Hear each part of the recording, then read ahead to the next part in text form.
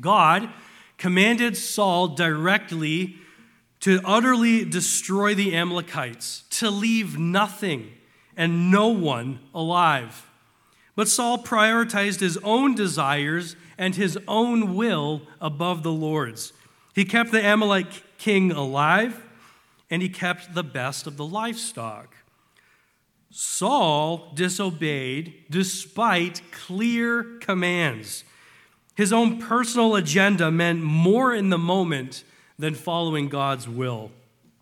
The temptation stubbornly remains the same even for all of us this morning, to pursue our own desires and our own, what we would perceive as obedience contrary to God's commands. And yet, like Saul, when we give in to temptation and sin, it's like we've cut ourselves off from the presence and blessing of God. Saul's failure to obey God's clear commands, it came with devastating consequences. It cost him the kingdom. It cost him his fellowship with God. And so when we cling to our own desires over God's, it damages our relationship with him in some measure. Like Saul, we desperately need repentance as a gift given to us to be able to do, and we need a corrected heart of humility before God.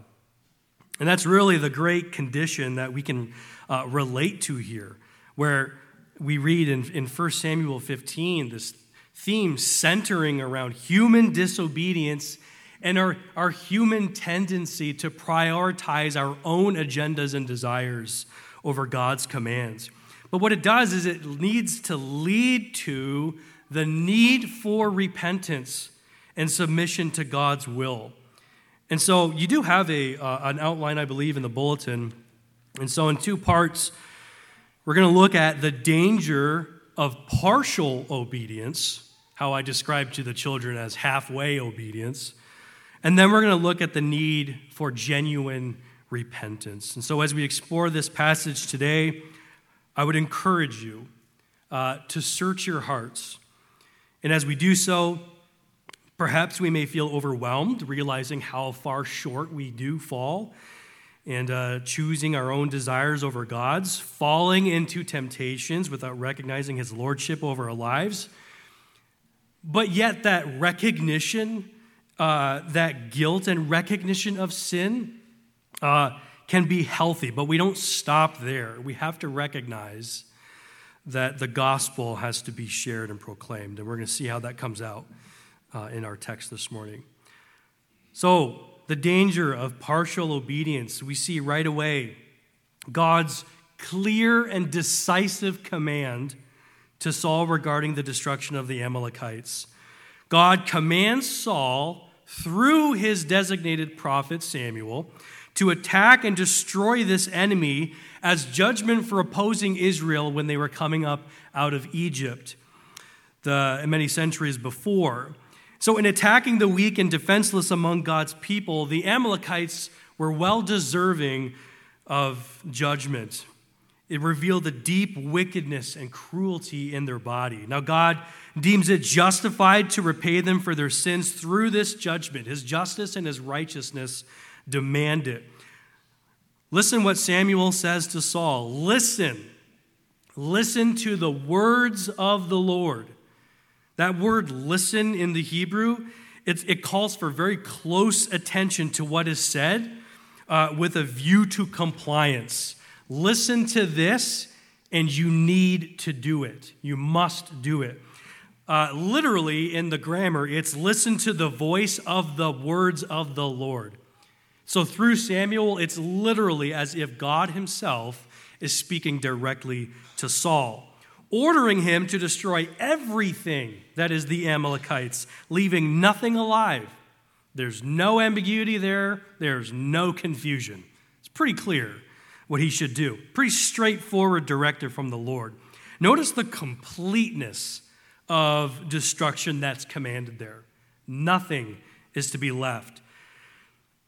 He's told to go and strike, mandating Saul to act as the Lord's heavy hand of execution. So for Saul not to follow through with this command, it's a huge deal. Everything that is the Amalekites, they are to devote to destruction. That is, all individuals, man, woman, and child, and all of their possessions and belongings, including livestock and whatever else, were to be consigned to the Lord. This is no partial conquest. God instructs Saul to spare nothing and no one. All must perish under divine retribution. That comprehensive language leaves no doubt as to God's resolve here. Everything that breathes among the Amalekites is to be annihilated. Now, I don't have time this morning to unpack the ways in which God used Israel to destroy her enemies. Some of this language can seem pretty, it strikes us a little bit as this wrathful Old Testament God, but there's ways that we can develop that theme a little bit more, but we can do so at a later time. But the point here this morning is, do we grasp the clarity in God's instructions to Saul? Do you see it? Do you read it? It's not hard to notice. But then we move into verses 4 through 9, where it's also not hard to notice Saul's disobedience. God's instructions were clear, but Saul's disobedience is pretty clear for all of us to see. We can probably and safely assume that Saul himself knew of the wickedness of the Amalekites and that their judgment was just and that it had gone on long enough. So Saul does set out, determined to enforce this righteous decree of God. So now, in this initial moment of Saul going out, Saul's obedience was sincere. We have to admit that as readers of this text. Saul raised his army. He steadied his nerve and his resolve to wage war against a depraved enemy. That was at least a part of God's command. But if only such full obedience had lasted with Saul. Because sadly, this opening act of obedience is soon going to give way to proud disobedience, as we'll see. Now, there's kind of a sidebar here, another note about Saul that is a little praiseworthy and noteworthy. You see how he spared the Kenites. A positive action by Saul of telling them, get out of the way, we don't want you to get involved here. Another positive attribute of Saul, but what that only does is serve to contrast his devastating disobedience.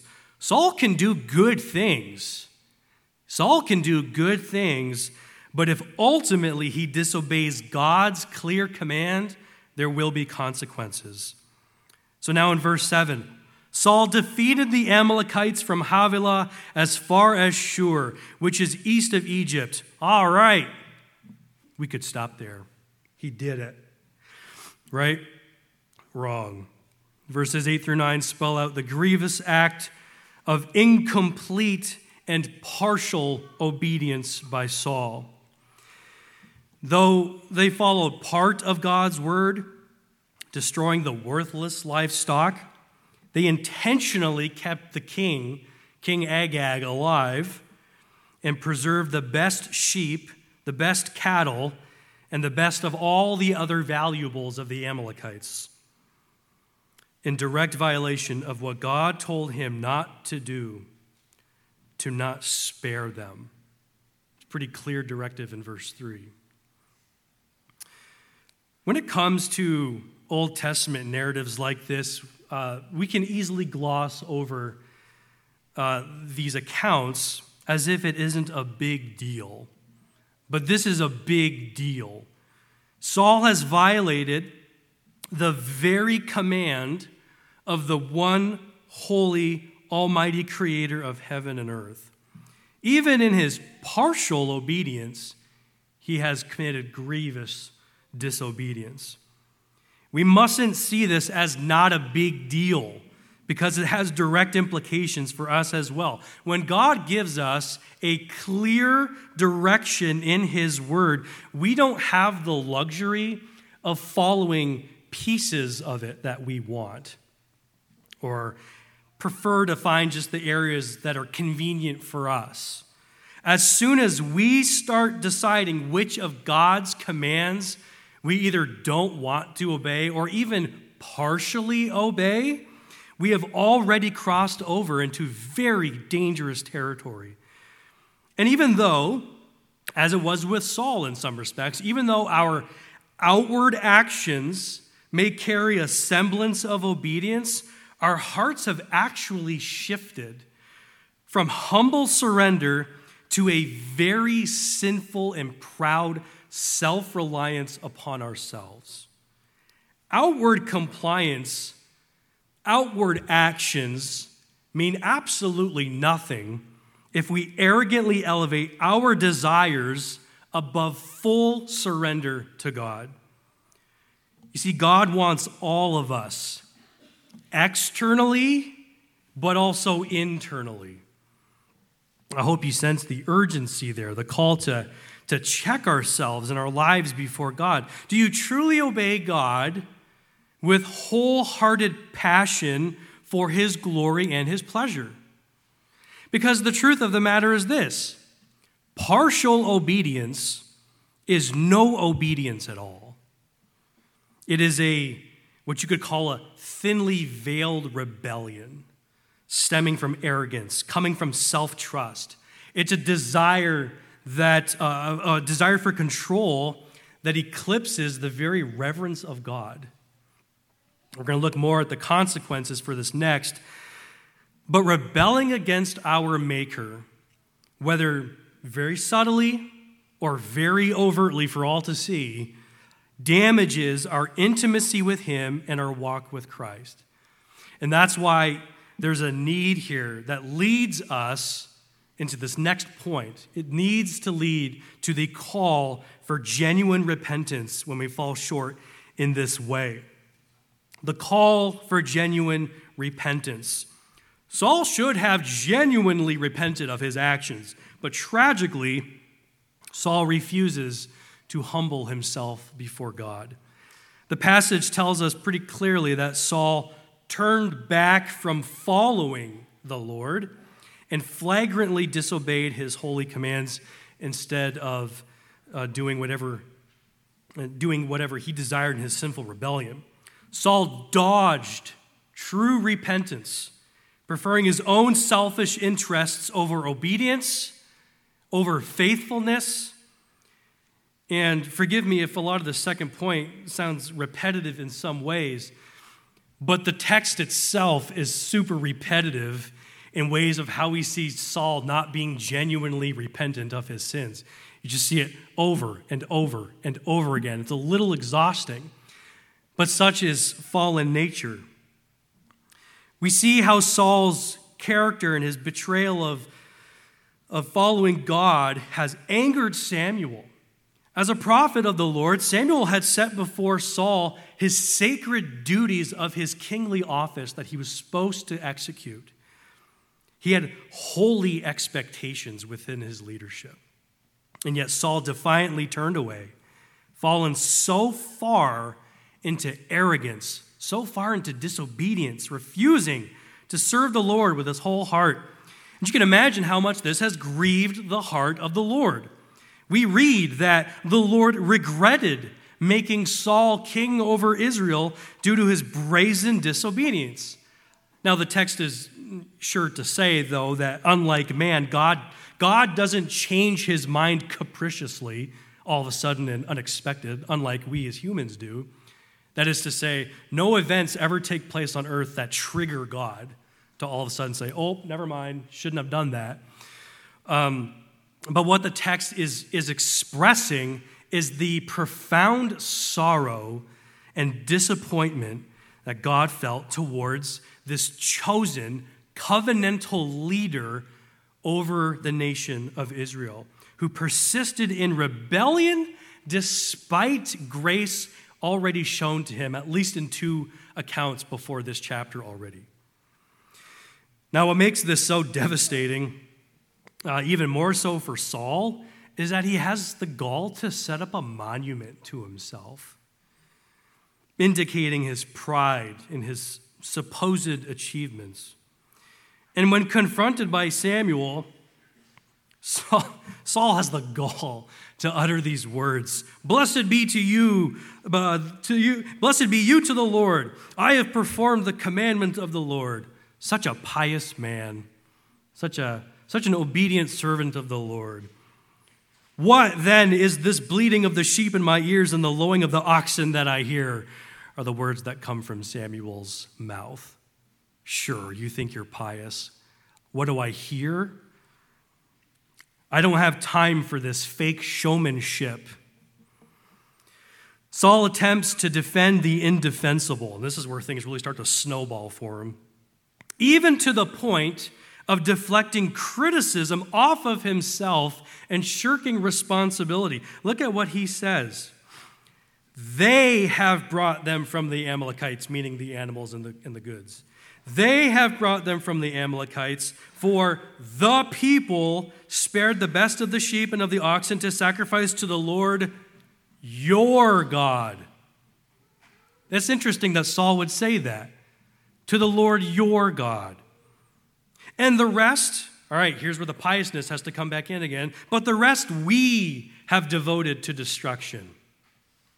His comments just reek of fake piety and supposed obedience. Did he actually think that the rituals and the motions of religious activity would mask his actual sinful disobedience?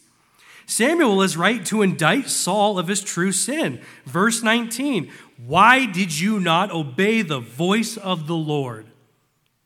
That's the true sin at the heart of this text. Why did you not obey the voice of the Lord? Saul continues to avoid admitting failure. Verse 20, I have obeyed the voice of the Lord. Showing off the king of the Amalekites, Agag, offering the best of the spoil. With this righteous zeal, Samuel rebukes this elevation of empty ritual above full reverent obedience. And he does so in this very poetic couplet that you see in verses 22 through 23. The way it's written out in your Bibles almost looks like it's a hymn or a poem. It's got a very prophetic emphasis to it. Listen, has the Lord as great delight in burnt offerings and sacrifices as in obeying the voice of the Lord?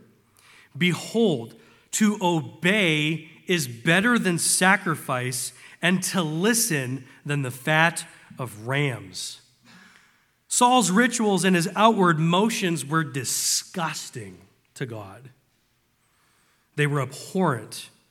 Why? Because his rebellious heart remained unchanged. Samuel goes on in verse 23, mentioning that rebellion and presumption are just as evil before God as the darkest witchcraft and idolatry. How would you like it if a prophet came up to you and said that your disobedience is just as bad as a witch calling out evil spirits and of idol worship? And because Saul has rejected the good authority of God himself, Samuel says that his authority over the nation of Israel will be pulled and removed from him. Now, Saul has a false repentance. It's not genuine. Verse 24 indicates that he only confesses after being caught red-handed, motivated by self-preservation rather than genuine remorse. Listen to those words he says. I'm sorry, I sinned because I feared the people and I obeyed their voice. Saul's only admitting all of this because he's being confronted by Samuel. Continuing, now therefore, please pardon my sin and return with me that I may bow before the Lord. There's an indication here that Saul and Samuel, while they're meeting right now, are in a very private setting. What Saul wants Samuel to do is to link arms with him and return to the army publicly so that they see that there's been some reconciliation and that things are okay. But despite claiming repentance, Saul desperately treasures his royal honor, wanting Samuel to bless him in front of the elders of Israel. over against humility before his God. Everyone understand what true repentance requires. Godly sorrow over sin, humility, so not just expressing remorse after being caught, and a willingness to accept all consequences. Saul exhibits none of these. He has no godly sorrow for his actions. There's no humbleness before Samuel, before God. He wants to be publicly honored yet before the people of Israel, and he is not willing to accept the consequences for his actions. Because Samuel refuses to return with Saul and even grant him blessing.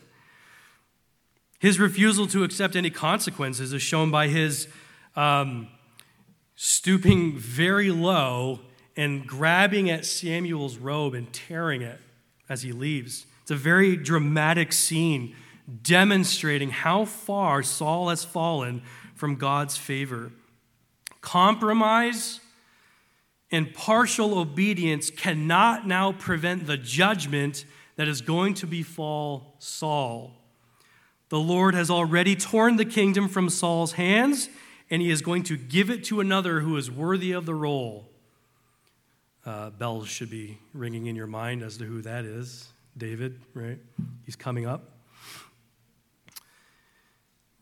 Now, this judgment against Saul, it's going to linger for a bit. It's not happening immediately. It will come as we get closer to Easter. On Palm Sunday, we will round out 1 Samuel, and we'll see how that judgment comes to play. And yet, verse 30, pride and self-interest continue to motivate Saul rather than true repentance, because he again pleads. He pleads for public honor among men rather than private restoration before God. The king's heart remains unchanged, and Samuel has to finish the job that Saul was called to do in a rather graphic moment where Samuel eliminates King Agag before the people. Samuel departs. He never lays eyes on Saul again.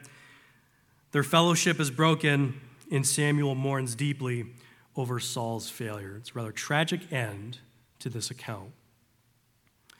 Well, I'm sure many of us feel the weight of conviction, realizing just how often we fail to fully obey our God and King.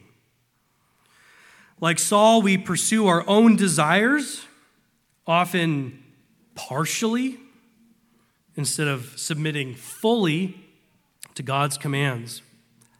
And when confronted, whether publicly and perhaps if we feel it internally, maybe we find ourselves mouthing cheap repentance without a heart change, all to preserve our own interests.